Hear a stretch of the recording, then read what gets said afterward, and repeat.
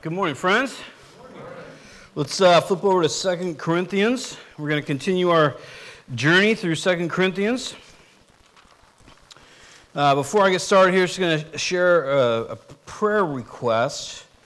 So, about a month ago, Tamara, I call her Tam, you call her Tamara, my wife, about a month ago, she was diagnosed with cancer. So it's very good prognosis. I want to tell you it's a 90% survival rate at 15 years. So it's a very good prognosis. But because of that, I'll have some sporadic time off and on. So things have kind of moved swiftly. So like next week, we're going to be gone Tuesday through Thursday. She's going to get surgery Thursday. And then we'll have to go from there. There's a myriad of tests and all that kind of stuff. So all that to be said, please pray for her, and we'll take it. But I want to stress, and she goes, don't tell everyone, they have to pay attention to me. So so the point is not to garner attention for Tam, that you call Tamara. It's just to be aware, and so like we had a communication class that's kind of been canceled for now. The women's book study is not going to be going forward. So once we're clear of that and everything gets figured out there, then we'll be back in full action, I guess is how I would say it. So appreciate your prayer for that. So yeah, wild Sunday morning, huh? If you're new here, welcome. Typically it's not how the announcements go, but anyway, God is good, huh? Yeah, the Lord is good. So 2 Corinthians chapter 12, we're continuing. This is the section we're going to jump into this week is where Paul he's going to talk a little bit more about his ministry, but he's going to really share his heart. And it's a fantastic portion of the letter. And at different times we've mentioned that and talked about how Paul kind of reveals himself a little bit, personally. We have the points where Paul, for example, he says, when I handed my first letter off to be taken to you, he says, I wept because I knew it would hurt you. I knew it would be hard for you. I knew it would be tough to deal with. And in other places, he talks about his longing for them and what it feels like to be rejected and these different things. So it's one of the things I really enjoy about the 1st and 2 Corinthians letters is you see this personality, this person, a human, not just an apostle who like flies around with a cape or something, but an actual human being filled with the Holy Spirit, led of God, and the travails he goes through, right? Now, he's just getting finished with a huge section here where he says, remember he started it in chapter, towards the end of 10 and 11, where he says, let me speak as a fool. So what's happening is he calls them false apostles, super apostles, false teachers. Remember, you have these people that are in Corinth. They're making a lot of accusations against Paul. And Paul is defending himself. And that's why he goes on to boast. Now, his boasting, if you remember, very different from a lot of boasting today from some people. Well, maybe from all of us. But his boasts weren't about, look how great of an apostle I am because I have a Rolls Royce and a personal jet and I have a giant church and all these things. No, his boasts are, hey, you want to know how I'm legit? Let me speak like a fool for a second. I'm legit because I've been beaten so many times I can't count. He says, the Jews have beaten me. The Romans have beaten me. He says, I got lowered out of a window over a wall to get away. And he's making the point, he says, all these things happened in my life, the alienation, the loneliness, the sleepless nights, the hungry days, all the things that he lists off. He's listing that because he's trying to show them, not I'm a great guy or I'm super strong, right? Because Paul would say in other places, he says it's weakness that I boast in, and when I'm weak, it's God's strength that works through me, right? So he's not lifting himself up. He's trying to lift the message up. He's saying, you can trust me with the message that I gave you of the gospel because this is what I'm willing to go through to give you that message. Does that make sense? So it's not just that Paul's trying to rally everybody to himself and say, I'm a great guy. You should really love me. He's trying to rally them and say, no, you need to accept me because I am an apostle. Here's my proof of that. And to ignore these other bad teachers, right? Whether it's Gnostics or mystics or Judaizers, the different things that they're bringing in for that, right? So in the section that we're going to cover today, it starts in verse 11, and this comes after Paul's kind of crescendo, if you will. I don't know if he would label it that way, where he speaks of a quote-unquote man he knew in Christ that was caught up into heaven, right? And it's the same word that's used in 1 Thessalonians that's translated into English as rapture, but he was caught up into heaven, and he saw things and heard things that were unlawful for him to share with us in his letters and other people. And he says, he makes the kind of the ironic statement, he says, I won't boast in myself, but I'll boast in a man like that. And it's ironic speech because he is that person, right? Then he goes on to say, because of all the things that God has done in me and through me, he has allowed Satan, and this wording is important, I think, he's allowed Satan to buffet me. So he doesn't say God did it, right? James tells us that God tempts nobody, right? So it's important in his wording because he says, God allowed Satan to buffet me. And he says, Satan gave me a thorn in my flesh. And again, we don't know what it is, right? There's myriads of hypotheses, and some are good and some are funky, but we don't know what it is. We just know that something physical happened to him. It was a thorn in his flesh, and that God allowed it. And Paul had the boldness 3 times, right? 3 times he says, please take this away from me. And whether it was he asked 3 times and then God answered, or 3 times he asked and every time he got answered, at some point God says, my grace is sufficient for you, right? And so Paul says, because of that, I will glory, remember that word doxa, good opinion, I will spread good opinion about my weaknesses and my suffering. And he says, because when I'm weak, I'm strong. So that's kind of Paul's, he's kind of winding down from that. He's going to finish off in the section we're in with one more part, and then he's going to share his heart for us. And it's fantastic. So 2 Corinthians chapter 12, verse 11. I have made myself a fool, but you drove me to it. I ought to have been commended by you, for I am not in the least inferior to the super apostles, even though I am nothing. I persevered in demonstrating among you the marks of a true apostle, including signs, wonders, and miracles. How were you inferior to the other churches, except that I was never a burden to you? Forgive me for this wrong. So there we see a little bit of his ironic speaking or even sarcasm here.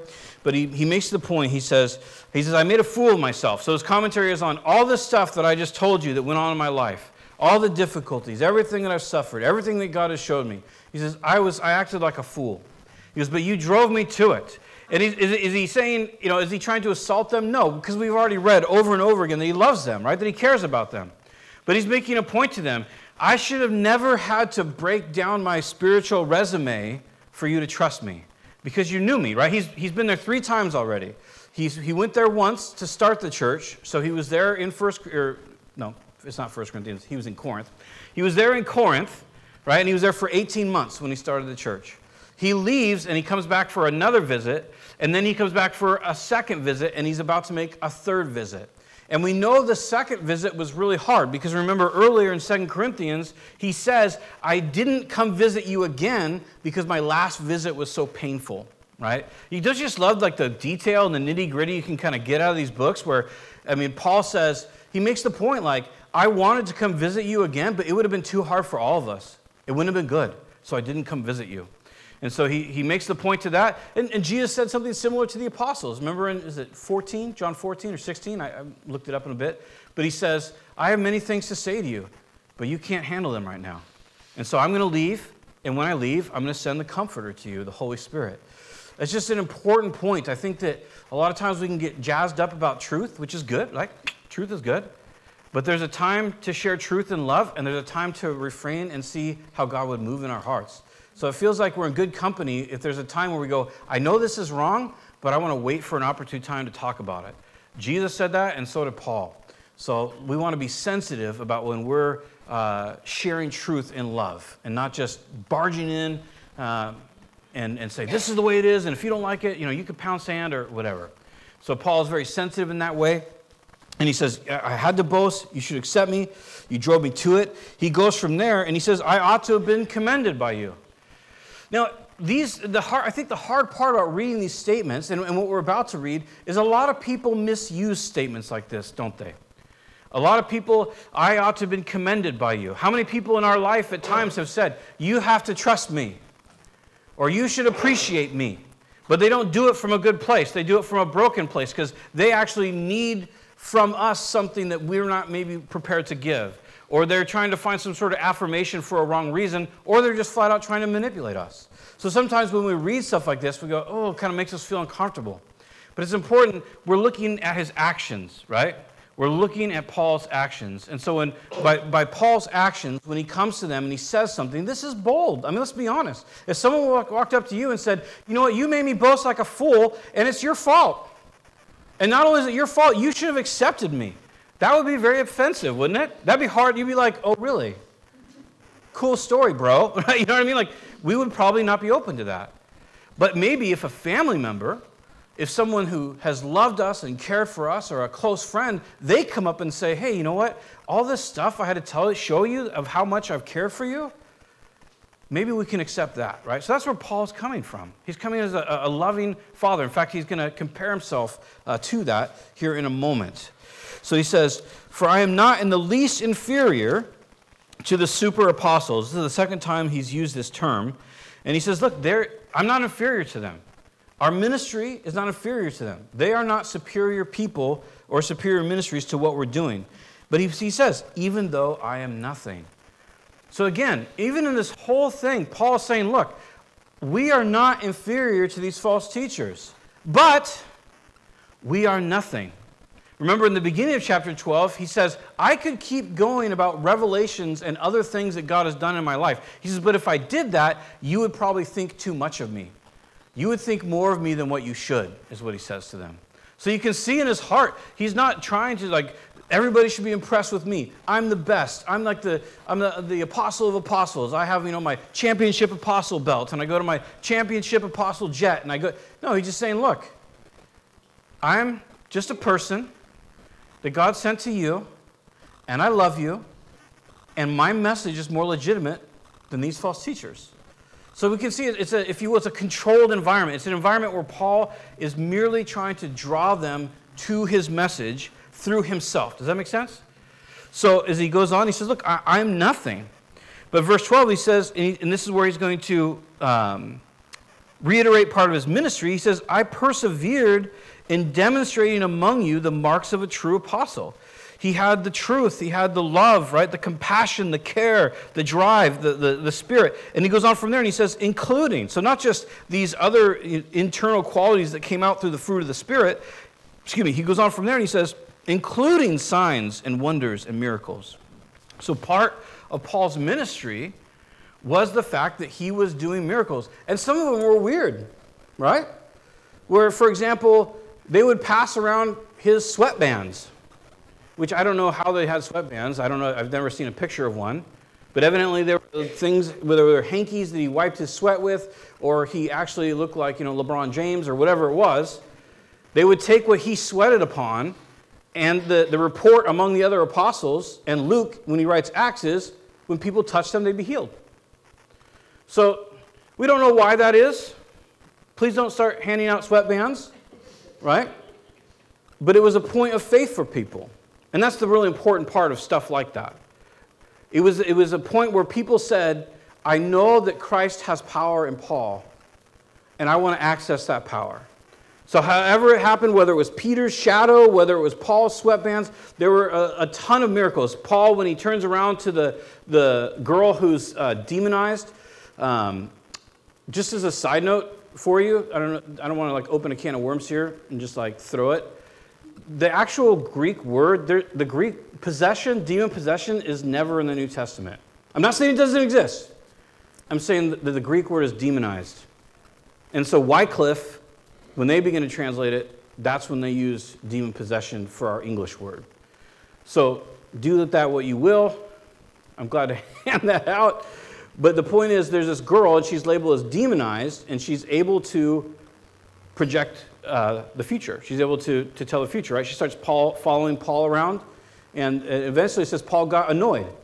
And then he turns around and he casts the demon away from her, out of her, however you want to look at it. It just seems bad all around, so I'm not sure we need to know all the ins and outs of it. But he says, get out of here, evil spirit or unclean spirit, and that spirit leaves. So that to be said, Paul had this ministry of miracles, right? So he's pointing out to Corinth, he says, look, when I was there, God was doing these things through me too. So God is, he's again, just legitimizing the supernatural nature of his ministry. The word he was sharing was supernatural. It was supernaturally obtained, right? He said, I was taught in the desert for years by Jesus, right? So it was, he's showing like, this is my ministry to you, and it's a reminder. And then he asks the question. So this is evidently one of the accusations that Paul responds to. And we've talked about that a bit in the past, how he kind of brings these subjects up. And even at one point he says, as you wrote to me, right? So for example, in 1 Corinthians, when he's about to talk about sex in marriage and fornication, sex outside of marriage, he says, in answer to what you wrote to me or you asked me. So a lot of these things, because they seem not really in a context for us, they're most likely things that he's answering back. So in verse 13, he says this, how are you inferior to the other churches? So most likely one of the claims of these false teachers were Paul and his guys treat you subpar compared to other churches. Does that make sense? Because he says, how are you inferior to the other churches? Except that I was never a burden to you. Forgive me for this wrong. So here you see his kind of ironic speech, his sarcasm. He says, how are you inferior to all the other churches? They're making this accusation that I treated you inferior. And he goes, yep, you're right. I didn't charge you anything when I was there. Please forgive me for not taking money for you. That's literally what he's saying. So he's just making the point, how is it that these people can say that I treated you is inferior compared to the other churches I've been to? Now we know, because he already covered this at one point, remember he says, I robbed the churches of Macedonia to be able to share the gospel with you. Again, ironic speech, right? Because Macedonia, being the north of Greece, all those churches were profoundly impoverished. And Achaia, which is the southern end of Greece, where Corinth is, the churches there were very, very wealthy in general. So he's again saying, making the notion, or the implication, I should say, that, look, how did we wrong you? We literally didn't take money from you. None of us ever did. So please forgive us for that, right? So he's making a point. Now in verse 14, he said, I'm going to read this whole section and we'll go back. He says in verse 14, now I am ready to visit you for the third time, and I will not be a burden to you, because what I want is not your possessions, but you. After all, children should not have to save up for their parents, but parents for their children. So I will very gladly spend for you everything I have, and expend myself as well. If I love you more, will you love me less? Be that as it may, I have not been a burden to you. Yet crafty fellow that I am, I caught you by trickery. Did I exploit you through any of the men I sent to you? I urged Titus to go to you, and I sent our brother with him. Titus did not exploit you, did he? Did we not walk in the same footsteps by the same Spirit? We'll stop there. So Paul is now, he's continuing in part on the money train, or their accusations about money and about his motives. But he says, and these are some of my favorite verses, again, because you see Paul's heart. Again, these are maybe hard sayings for us, because people use the things like this that Paul is saying to abuse and get things, right? To lie and to manipulate. So it might be kind of hard for us. But remember, we have this whole background.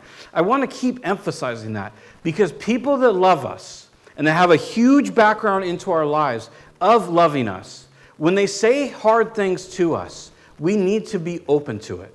I'm not saying we just take everything, no matter what, carte blanche, and say, oh, okay. I mean, sometimes people that love us and know us say weird stuff, right? Sometimes they do.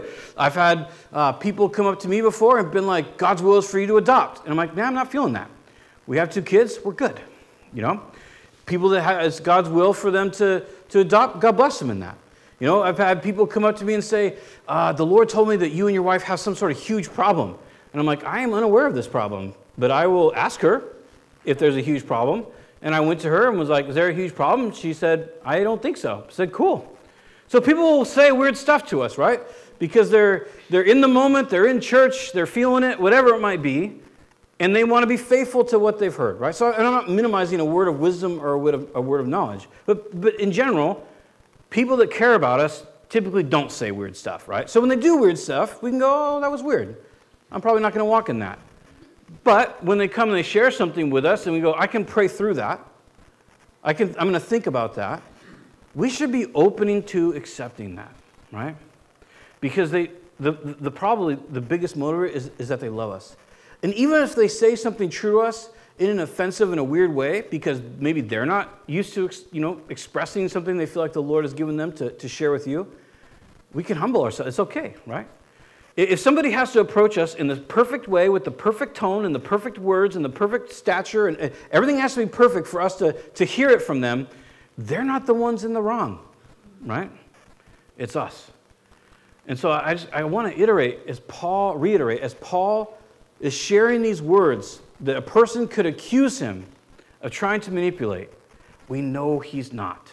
I mean, our doctrine would be that he's, obviously this is inspired by the Spirit, and so we know, but for bringing it down for where we're at, they could take it, not just because, remember, this is, at their time, it's a letter. Literally a letter that Paul sends to be read aloud at their church. That's what this is. And so we can look at his history, we can look at what he's saying, and we can go, okay, he's not manipulating them. Paul died in a rental home. Right? He was renting a home, and he was under house arrest by Nero when Nero sends guards to take him out and he beheads him. He didn't die with a mansion. He didn't die with clout in this world. He lived in a rented house until he was pulled out of it and beheaded. So we can know, even to the end, he was a genuine individual. And so what he says to them, he says, I'm ready to visit you a third time. Remember, he started the church, visit, now a third visit. And he says, and I will not be a burden to you, because what I want is not your possessions, but you. So he reiterates the point again. And he says, I'm coming a third time. And he goes, and I'm not going to take anything from you. We will not take money from you. Now, was he making money? Yeah, from the churches in Macedonia. So he's not making a case for not having a living working at a church. He's making a case specifically to them saying, because of what's happening between you and I, and for the sake of the validity of the message, I am not going to take a dime from you. Remember, previously he said, basically, I'd rather die than take money from you. I will never do it. So he's reiterating, I'm coming. I'm not going to take money from you. And this is why he says, because I'm not interested in what you have. I'm interested in you.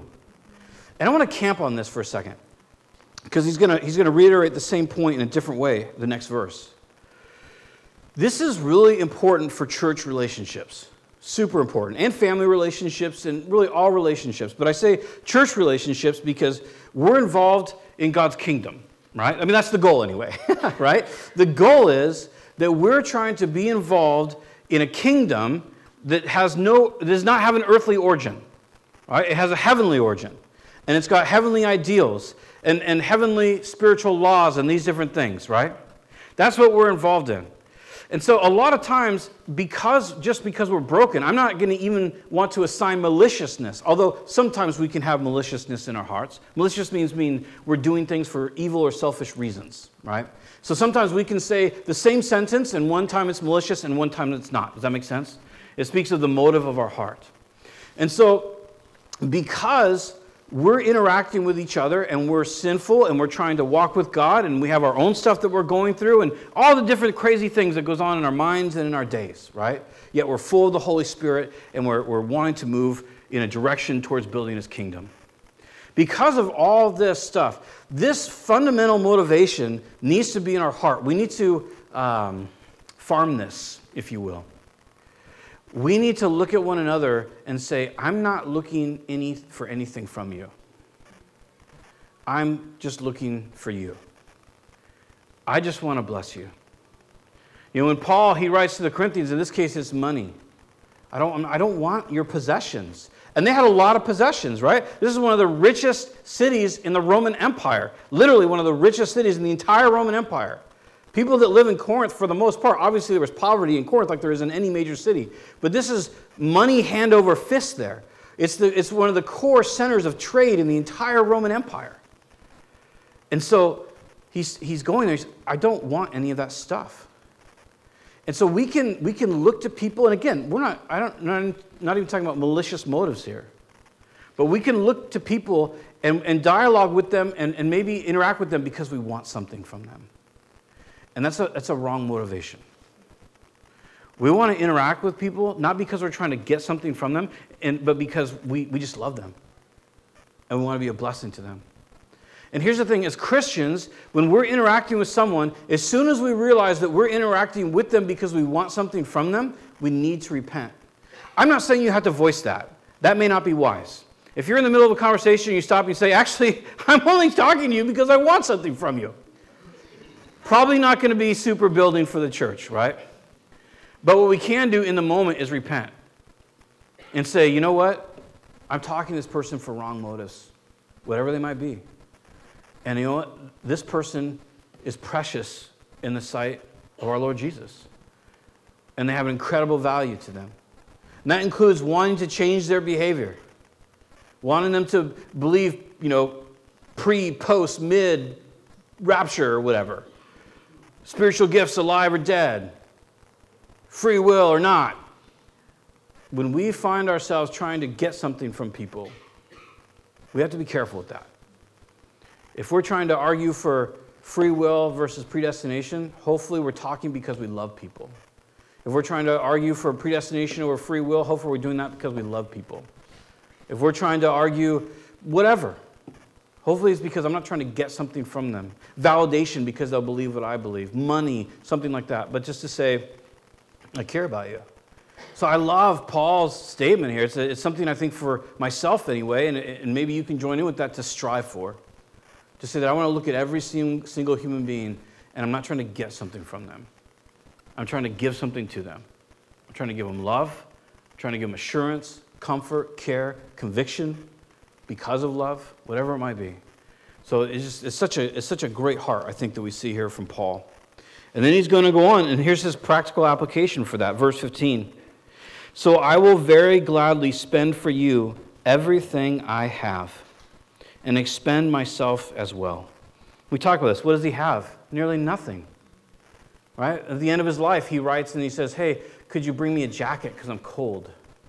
He says, hey, could you bring me the scrolls? There's some scrolls I'd really like. So he's not like at the end of his life saying, hey, make sure you bring the rolls around. Right? Make sure you bring, my super nice Gucci stuff. He's just like, hey, I need the scrolls. I need God's word. Some of the other letters that some of these other guys have written. I'd like to read what James says. I'd like to read what Peter says. I'd like to read what John says. Can you please bring me the scrolls? So he makes the point. He says, I will spend everything I have for you. That's kind of it's one of those things where it's kind of general, right? And it can be kind of out there. It's the kind of thing you read and you go, I don't really know how to work through that because I really don't want to do that. And so I'm going to keep reading. You ever felt that way before? It's also, I think, important that we realize that we don't have the same context as Paul, right? There may be a few of us in this room that are called to go to churches and to teach the word to them. There may be a few of us in this room that are called to, we're all called to be heralds of truth in our spheres of influence for sure. Right? So, but most of us probably aren't going to grab a donkey and start cruising around all over the Mediterranean and telling people about God. You could. I'm not minimizing that. Maybe that's what you're called to. But most of us are probably not, right? Most of us are probably called to have a living so that we can eat and we can bless people around us and take care of our families, and then also be involved in a local body of believers, not forsaking the assembling of ourselves together, as the manner of some is, remember, in Hebrews 10. Most of us are probably called to some sort of ministry inside of that. We have some sort of spiritual giftings. Tam's spiritual gifting is she makes cookies and tea, and then you pour your heart out to her, and she's a really good listener, right? And so we're all going to have different spiritual giftings that we're going to walk in. And some of those spiritual gifting can come, be in physical forms too, in the sense of you want to help out someone, and so you find out your neighbor's, septic died, so you're willing to go dig a ditch or something. Or you find out that this happened or that happened, and you go, you help, right? So in the context here, most of us aren't going to share Paul's context. Does that make sense? We're not going to grab Timmy and the boys and start, traveling around. But in this case, or in our case, how do we apply that? Do we even want to apply that? Do we want to be a place in our life where we say, I'm willing to give up everything that I have and everything that I am? Because it's a very scary thing. Jesus even said, he put it this way. He said, look, if you want to find your life, right? If you want to experience life, he said, you have to lose your life for my sake. Now, life, the word there, it's a metaphor, but not. Right? He is talking about life. But, before any of us were ever believers, if you're a believer in Jesus here today, we all had life, right? We're all breathing in and out. Our hearts were all beating. But when Jesus makes a statement like, hey, if you want to have life, that's not really where our mind goes to, right? If you go to the hospital and you see someone who's intubated and they're in a coma and they're breathing in and out, you don't go, well, that's great life. When we think of life, what do we think of? We think of like expanse, or we think of freedom, we think of no burdens, we think of joy, we think of peace, right? If you look at the marketplace, and this is one of my favorites, if you're going to get life, what life is from the world, it's a picture of your tanned legs with a Corona in your hand at a beach, right? That's how they advertise life to us. Or it's a picture, if they're going to sell Apple products, it's having funky hair and different colored clothes and dancing around in an urban area with your iPods in, right? That's how they communicate life to us. They say, if you have these items, if you do these things, then you're going to experience this freedom. The irony of that is that for most of us, we've done some of those things and experienced them, and would we look back and go, that was the life? No, we would not. We would look back and go, I was so empty. And I was looking all around me to be full. And in some moments I found it, but in most I did not. And so when Jesus tells us, if you want to experience vitality and freedom and peace and joy, it can never be found in your own life. In other words, it cannot be found in your nature, in your fallen Adamic nature, the nature we received from Adam. There's no life there. He says, so if you want to truly experience life, he says, you have to give up and get rid of, and he used the word crucify, right? That you have to take up your cross daily and follow him. Now, in that quote, and it goes on, there's more stuff about it, but in that quote, remember, this is the same Jesus that said, if anyone is thirsty, let him come to me and drink. And out of his belly will flow rivers of living water, his innermost being. So there's another, I think, illustration of life. The same Jesus says, if you want to experience life, he says, this is what it is. If you're thirsty, you come to me. And he goes, it'll be like an explosion of water out of your gut. And you're like, oh, okay, that's interesting. Interesting picture. But we get it, right? Not only am I not thirsty anymore, life and vitality is flowing out of me. So the same Jesus that acknowledged that we would thirst, the same Jesus that said, hey, anyone who is weary or heavy laden, come unto me and I'll give you rest. Right, so again, with Jesus, we see his motivation is not personal in the sense of he's trying to get from us, is it? When Jesus says you have to give up your life to find life, it's not because he's trying to get something from you, is it? It's not like he's trying to bring you into bondage or some new law to make you work harder or something like that. No, over and over again, these calls of Jesus, even the difficult ones, are what? If you really want life, you have to say no to yourself in some capacity. If you refuse to do that, you can be a saved individual, and I'll be glad to defend that, but you're going to experience radical amounts of death in your life. By death, separation. You can still be a believer and be crazy thirsty. In fact, I think the thirst gets worse when you're a believer. And you begin to not walk with God. In Hebrews, we drift, and then we neglect. And that's what happens to us. So we have these examples over and over again of these ideas that true life is not found. Vitality, joy, expanse, lightness is never found in holding on to mine. It's found in letting go of mine and letting Christ work in my heart. It's interesting because we would all say, I think we would as believers, We want to be involved in Christ's kingdom, right? You know what's different about Christ's kingdom today? If I go out and violate the laws of the kingdom of the United States of America, what will happen?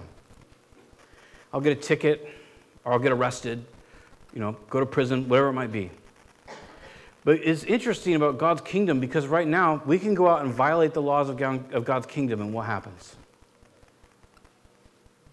Sometimes nothing in the beginning. Nothing in the sense of we don't see immediate retribution, right? But when we deny the tenets and the ideas of God's kingdom, what he says is good, what he says is bad, what he says gives life, and what he says destroys, when we ignore those things, he doesn't come down on us, right? Could you imagine if every time we sinned, like heaven's angels popped down and had a little chat? We would never get anything done. Right? How many of us this very morning, people would have saw the angels descend on our house? But they don't. We live in a day of grace. It doesn't mean that nothing is at stake. It doesn't mean that sin is okay. It doesn't mean that sin has no fallout. It just means that God is inviting you to lay down everything that you have at his feet. And he promises that if we do that we'll find and enjoy everything he has. And it's a really hard thing to do. Because for many of us, including myself, we think that this life and this world still has something to offer. That there's something that I could do, or I could acquire, or I could experience that would somehow actually give me the life I've always wanted. And the reality is, the older we get, the more years that pass, it's bizarre because we realize that's a complete lie. But when we refuse Jesus, we just persist in it. Isn't that weird? Isn't that how crazy we are? That we can actually know from experiential truth, not to mention the Bible, but for experiential truth, that the Bible's right. And yet we can still continue to insist on our own things because we think, this time it'll be better. This time I'll feel complete. This time it'll be what I always wanted. And yet Jesus is just saying it never will be. There will never come a time in which we engage in the flesh, in sin, and we come away better for it. It'll never happen. And it never has happened. And so in Paul here, he shares this attitude. He says, look, I'll be spent. And who are these? Are people that he's going there a third time. He has to write letters. He even says, the more I love you, the less you love me. And then he says, hey, you know what? Be that as it may, I'm still going to love you. So how do we get there? How do we change? There's a great little section here in 1 John, if you wouldn't mind flipping over there. I'd like to make a side note because I think this is really revolutionary for me. 1 John can be a little bit of a confusing letter. And it's confusing because a lot of times people that mean well and people that are lovers of Jesus, they read it and they interpret it as signs of life. And this is what I mean by that. They read it, and so if you read 1 John and 2nd and 3rd, there's a lot of if-then statements, if you're familiar with the letter. If this, then this. If then this. And the interesting thing about it, and there's some kind of like in 1 John 3, there's some pretty profound statements where he says, for example, anyone who, if you sin, you are of the devil. That's kind of wild. So the problem is, if you take 1 John and the ifs and thens as signs of life, meaning signs of salvation, then you have to conclude that if you're sinning, you're of the devil. So translators, meaning well, put things in like anyone who practices sin is of the devil. The problem is that the word practice is not in the original. It's not in any of the manuscripts that we have of 1 John. Not one, not ever. And so this doctrine has kind of come forward that if you practice sin, then you're of the devil and you lose your salvation. There's a couple of big problems with that. Number one, Paul makes the autobiographical statement in Romans 7. He says, the things that I want to do, I don't do. But the things that I don't want to do, those are the things that I practice. And interestingly enough, the Greek verb prazo is in that statement. So Paul literally says, I practice sin. So when we try to take the view that anyone who practices sin loses their salvation, you have a lot to grapple with. Because that's not in the Bible, for one. And number two, Romans 7, Paul clearly says, I practice sin, even though I don't want to, in my flesh. I bring that up not to just make some snide point, but that what 1 John is all about is not is a person saved or not. It's about the origin of sin. Anytime a person sins, it's from their old nature, from this world, or from Satan. That's the only origin of sin. It goes on to say, if you see someone practicing righteousness, that they're righteous, the point is that anytime you see righteousness in a person's life, the origin is always Jesus. So it's not testing life, it's testing fellowship. The other side of that is John uses important language. When he's talking about salvation, he uses the phrase born of God, right? And we can get down with that, right? Because, for example, in John, when John quotes Jesus talking to Nicodemus, he says to him, Jesus says to Nicodemus, you have to be born anew, right? You have to be born again. You have to be born of the Spirit. So when John is talking about someone being saved, he uses the phrase born of God. When he's talking about fellowship or relationship, he uses the term knowing God, right? And that's important. I know in our vernacular, if we were to have a Friday night fellowship and I walked up to one of you and said, oh, do you know the Lord? What am I asking you? I'm asking you if you're saved, right? Because that's our modern vernacular. That is not biblical vernacular. I mean, if you're going to use it correctly. I'm not trying to be snide or a jerk, and I'm not trying to say never ask someone if they know the Lord. I'm just saying that for biblical interpretation purposes, it's important to understand that knowing God is not salvation. Being born of God is salvation, and knowing God is relationship. So 1 John and the other following letters, they're not about if you're saved or not. They're about the origin of sin, the origin of righteousness, and attaining fellowship with God. In fact, 1 John 1, he says, I'm writing to you so that you can have fellowship with us, because our fellowship is with the Father. Right? He doesn't say, I'm writing to you to see if you're saved or not. So these are important ideas. And so the other part of it is that you come up with weird conclusions. If you try to look at 1 John as a sign of life, then you have to come to the conclusion that anyone who claims to be a believer who has ever hated anyone is unsaved and is a liar. Has anyone? Don't raise your hand. Has anyone here, you're pretty sure you're saved because you put your trust in Jesus Christ? In fact, you're probably 100% sure you're saved, but you've hated someone? Probably. Right? Probably. So if you're going to look at 1 John as signs of life, evidently you're not saved because you've hated someone. So again, trust me, I'm not trying to be snide. I'm trying to be helpful. Because when you can read 1 John and you can realize that he's just talking about how to have more fellowship and be closer to God versus make you paranoid about whether you're saved or not, it's an incredibly encouraging book. Or letter, I should say. But if you try to read 1 John and try to establish, am I saved? Are they saved? Ooh, they said something naughty. I'm not sure. It's a miserable book. So in this case, we're going to look at love. So he says here in verse 7, and we're going to go through this pretty quick. He says, dear friends, let us love one another, for love comes from God. Everyone who loves has been born of God and knows God. Okay, we're into this, right? So if you are, and every time the word love appears here, it's the Greek word agape. So it's not phileo, it's not eros, it's not any of the storge, it's not any of the other Greek words. It's agape love. So that's the idea, it's the moral love of God. So he tells us, if you know someone, or if you personally have the capacity to look at another person, right? Agape love, that you look at another person regardless of what they've done or who they are or anything like that, not endorsing everything they've done, but you're able to look at them no matter what they've done and to say, I want the best for you. That's the moral love of God. Because that's how Jesus looks at us, it's how God looks at us. It's not just that he feels fuzzy when he looks at you, it's that he looks at you regardless of everything you've done, said, or thought, And he says, I want the best for you. So John is just making the statement. If you love people, if you have that in your heart for people, you can know that that is from God.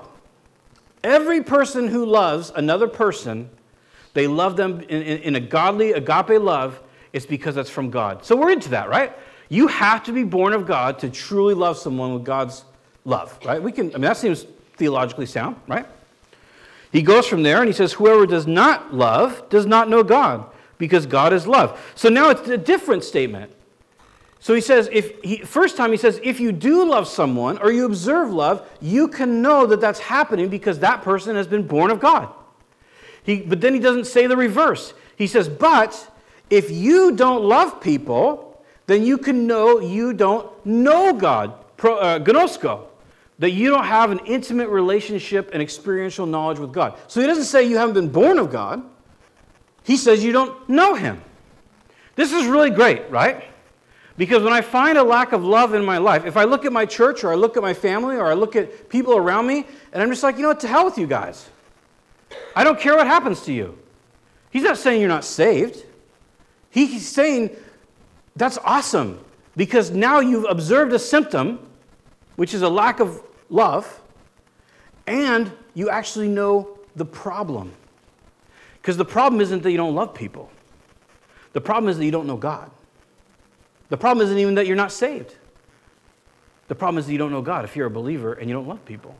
So that's very remediable, isn't it? We can fix that. We can fix not knowing God, right? Because we can take steps in our lives. He doesn't say you have to be perfect to love people. He doesn't say you have to be perfect to experience these things. He says you have to know God. And that's fixable. It's fixable right here this morning, right? Here you are, you crazy people. You showed up to seek God, right? You showed up to be with each other. You showed up to worship Him. You showed up to remember Him. You showed up because you know you need Him in your life. You're already remedying the problem if you realize that you don't love people. You're getting to know God. That's why we have things like if you have a devotional life. You don't have to have a devotional life. You can go your whole life without a devotional life. It's going to be very dry and it's going to suck. But you can do it. Right? But you're not going to love people because you're not going to know God. See, as we get to know God, we get to understand who He is and what He did for us. And that enables love in us. And that's what He's going to go on to say.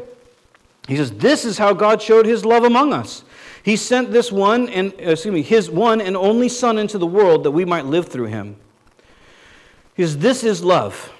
Not that we loved God, but that He loved us and sent His Son as an atoning sacrifice for our sins. Dear friends, since God so loved us, we also ought to love one another. No one has ever seen God, but if we love one another, God lives in us, and His love is made complete in us. So he goes on to say, we have a definitive view of what love is. And he could have said, we know that God loves us because He gave spiritual giftings. We know that God loves us because He said we don't have to worry about anything in this life provision-wise. We know God loves us because He always gives us warm fuzzies when we sing worship songs. You know, he could have, a million things He could have said, but He said, do you want to know how we know that God loves us? God loves us? Because He sent Jesus. That's how we know. Right? That's why we can, it's actually going to get pretty impressive here in a moment if it's not already. He says, we know what love looks like because He sent His Son Jesus as the atonement for our sin. That He sent Jesus as the full payment for our sin. That He judged His own Son. Isaiah 53 in the prophecy says this, that it pleased Him, that is the Father, to bruise Jesus. It pleased Him to crush Him so that He might make many righteous. Think about that. In Christ coming to the earth and all that He endured, when He was crucified and bled for our sins, He was judged by the Father. He was judged for our sin. He took on suffering through no fault of His own. We didn't deserve it. He didn't know it. He suffered. And so the Scripture tells us, do you want to know how God loves you? He crushed His Son for you. because he wants you to be with him. He wants your sin to be forgiven through Jesus. He wants to have a relationship with you through his Holy Spirit. He says, that's how we know. And when we see that kind of love, it's incredible because I can't speak for you, when I stop for a moment and I realize the enormity and inescapability of my sin, it becomes a lot easier to look at someone else and understand why they're crazy. Because I'm crazy. Right? When I can look at someone else's life and go, why are you saying the things that you're saying? Oh, because you're like me. Why are you acting out the way you're acting out? Oh, because you're like me. And you just haven't allowed Jesus to heal that part of your heart yet. So I can look, and you can look at anybody and go, I know why you're crazy. Because you're a sinner like me. But I can love you because Jesus died for you too. That there's never been another person on the earth that was better than another person. It's never happened other than Jesus. And so all of a sudden, when I realize what I've forgiven, when I realize how kind Jesus has been to me, someone else is acting out, and I'm not trying to use modern words to dismiss sin. It's wickedness, it's lawlessness, the whole gamut. I'm just using acting out because I think we can identify with that. Because we observe in ourselves and in others that they do things, and you're like, wow, whoa, right? Because they're like us. That's why they do it. And they just haven't dealt with that part of their life. Whether they've refused to, or they don't know how to, or whatever it might be. And so, all of a sudden, we're called to love people, to look upon them the way Jesus looks upon us. That's what we're called to do. And that's what's being said here. He's going to go on from there. He's going to say, this is how we know that we live in him and that he is in us. He has given us of his Spirit. And we have seen and testify that the Father has sent his Son to be the Savior of the world. If anyone acknowledges that Jesus is the Son of God, God lives in them, and they in God. And so we know and rely on the love of God for us. God is love. Whoever lives in love lives in God, and God in them. This is how love is made complete among us, so that we have confidence in the day of judgment. In this world, we are like Jesus. And we're out of time. I'd love to go through that, but we don't have time. He says, there is no fear in love, but perfect love drives out fear, because fear has to do with punishment. The one who fears is not made perfect in love. This is going to sound scandalous, all right? And we can talk afterwards. In John 5, John quotes Jesus as saying, if anyone receives my words and believes in me, he will not be judged. He will not be judged. Now we go, wait a minute. 2 Corinthians 5, we must all stand before the judgment seat of Christ. I mean, come on, James, come on. There's judgment. Not the judgment you're thinking about. See, when we read, and it translates for us, the judgment seat of Christ, it may not mean much to us because we live here today in this time in English, but it's the Bema seat, or Bema of Christ. Now, any Greek or Roman who read that in that letter to Paul, because remember, the 2 Corinthians is just a letter that's being written to them. The Bema is where the Olympians stood. That's what the Bema is. It is the only reference for Bema in ancient Greek, in Koine Greek.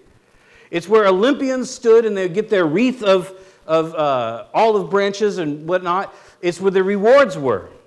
So if you're a first century Corinthian and this is being read by some elder at your church, or somehow you managed to get your paws on a letter to the Corinthians, you wouldn't interpret it as, oh, the judgment seat of Christ, like bad things.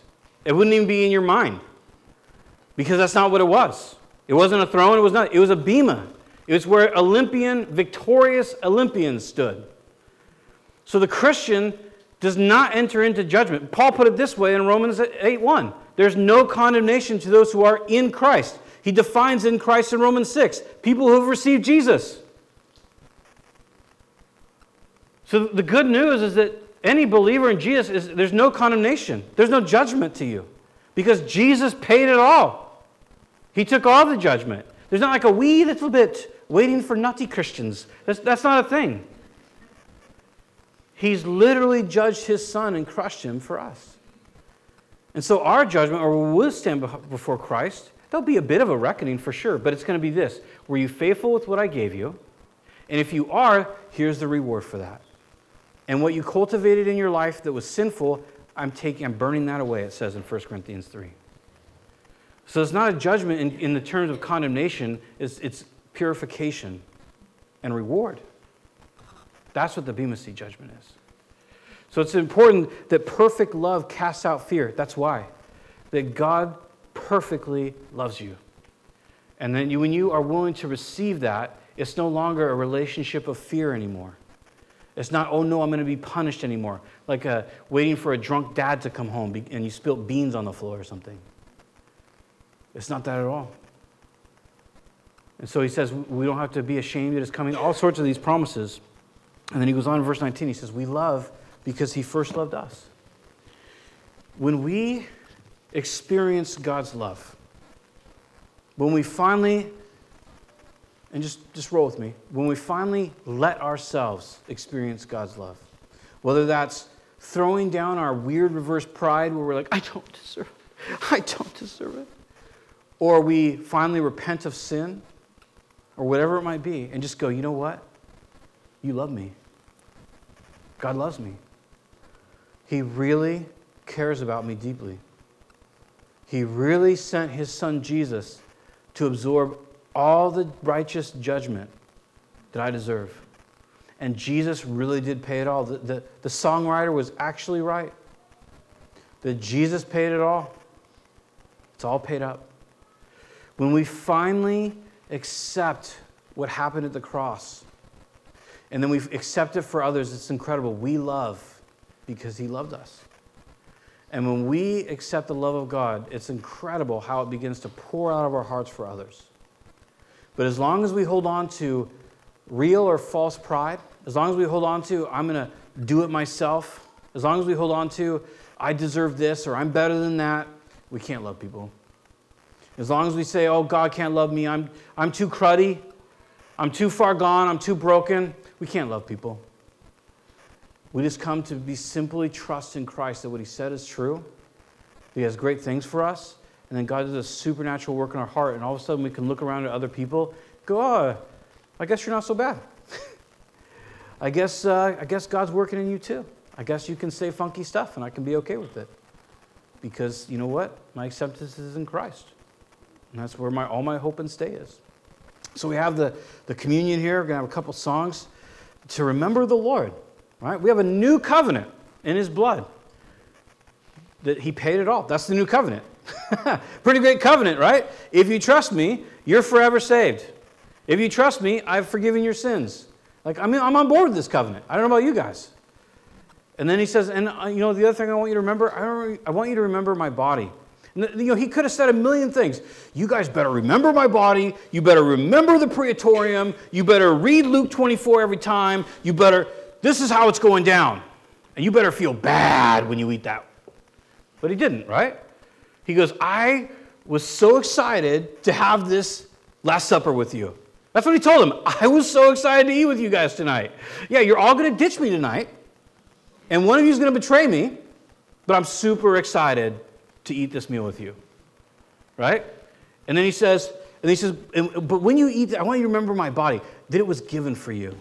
So this is not a somber time. It's not a time to be bummed out, guilt-ridden. That's not what it's supposed to be. We're supposed to examine ourselves, we're told. Consider, is Christ my all? And if the answer is no, then to confess it, right? Lord, I want you to be my all. I love the prayer of the man with the demon-possessed son. It's my favorite prayer. That's how wimpy I am. Lord, I believe, help my unbelief. Such a fantastic prayer. That's how we examine ourselves. Lord, I believe, help my unbelief. Lord, I want to believe you all the time. Lord, forgive my nature, how it just crops up. And he says, and then so let them eat.